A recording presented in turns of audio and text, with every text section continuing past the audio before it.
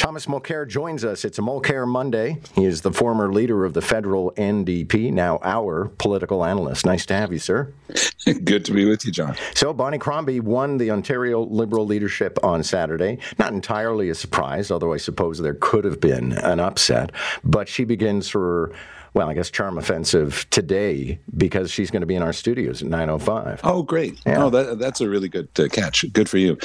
Look, I think that Bonnie Crombie is a great politician. I know her. I've had a chance to meet with her and talk with her personally, and I just find her very engaging. What's interesting, though, is it wound up being quite a bit closer than anybody was really expecting. I don't know too many people who were predicting anybody else would win this thing, but 53-47, that's close. And what we saw is a very good political move by Nathaniel, now calling himself Nate Erskine-Smith, and Mr. Nakfi, who's the MP from the Ottawa area. They got together and they just basically told their supporters, look, make the other guy your second choice. And it worked. He came that close to catching up with Crombie. I think that she's making a smart political calculation because she understands that politics in Ontario and indeed in Canada is played in the middle of the road. So she's hewing there. She's saying sometimes the NDP's on that side. I'm going to go after Doug Ford's votes. In other words, she's not making it her priority to try to steal votes from the second place, the official opposition NDP. She just basically wants to replace Ford. Now, that makes some Liberals uncomfortable because they say, well, we're supposed to be a more progressive party than that. So I think that one of the first things you should ask her when you get her there is, are you going to try to keep Nate Erskine-Smith in your fold? He has shown himself to be able to talk to the more progressive side of the party. He's, mildly aggressive about this stuff. He pushes hard. He's obviously a good politician. I think that he's got to be a key part of her team if she wants to have a chance of not only trying to steal votes from Doug Ford, which she will do, but she's also got to try to steal votes from the NDP. You've headed up a party, of course, the federal NDP.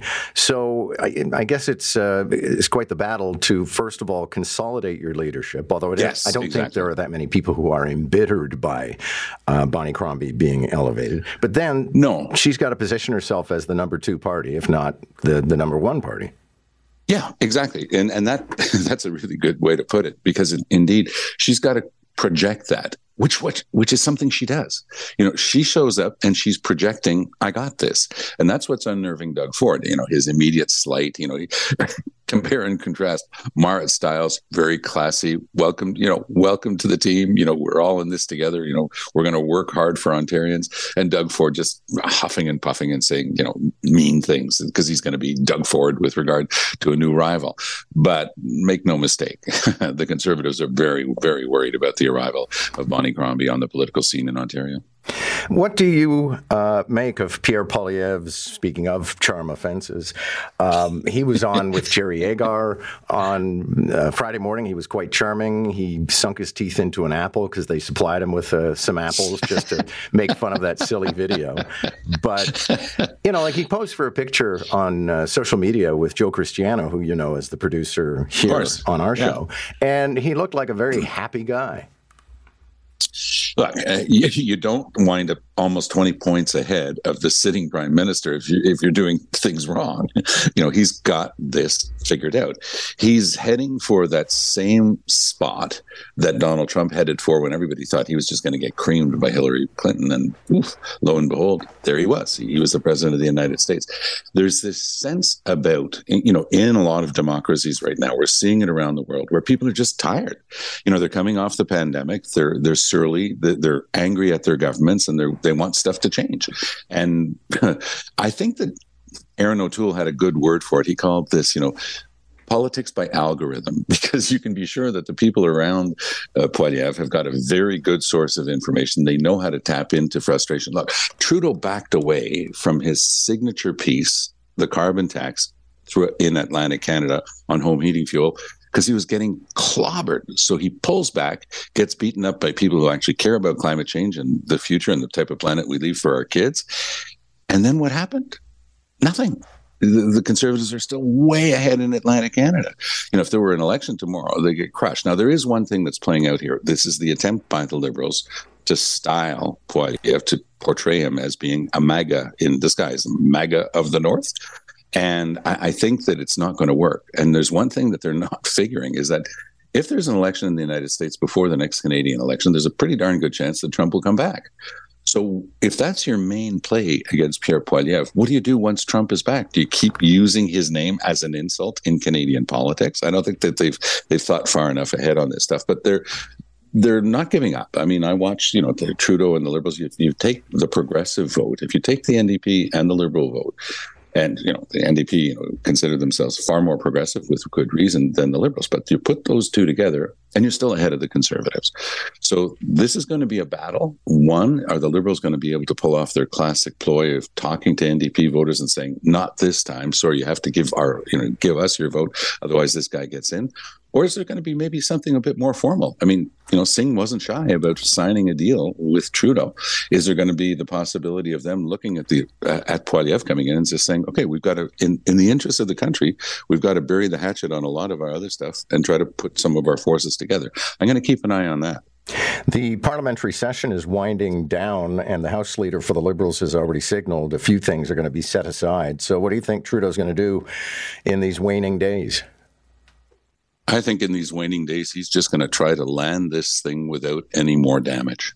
He's going to do his end-of-year interviews. He's going to be on with people across the country. He's going to try to start setting his message track for after the holidays. John, I'm still not convinced that Trudeau's actually, in his heart of hearts, going to stick around.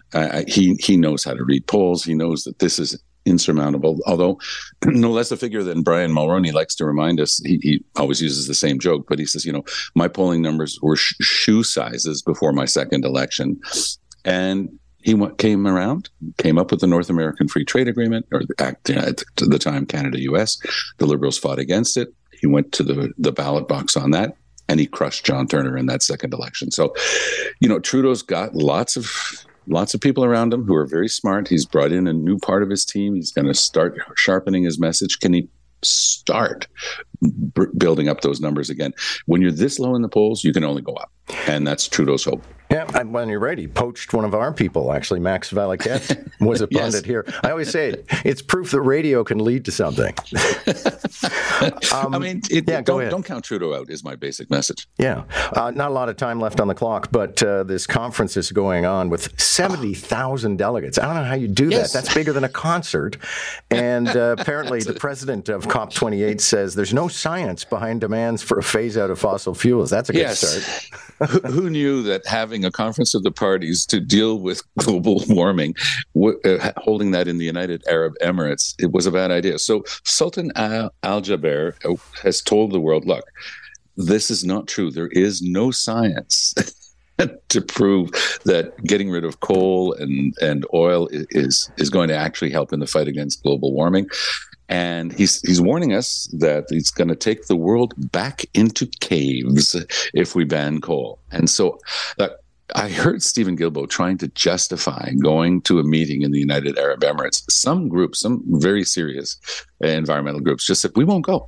And you just mentioned 70,000 people. How many planes is that, John? Mm-hmm. How many planes flew into the United Arab Emirates so that people could get into, like you say, a football stadium and say what? And to listen to the United Arab Emirates saying you're all delusional, we shouldn't be fighting climate change. I mean, it's an incredibly bizarre decision, and it should never have taken place there. But there they are. Thank you, sir. Always a pleasure on a Monday morning. Talk to you soon. Thomas Mulcair on a Mulcair Monday.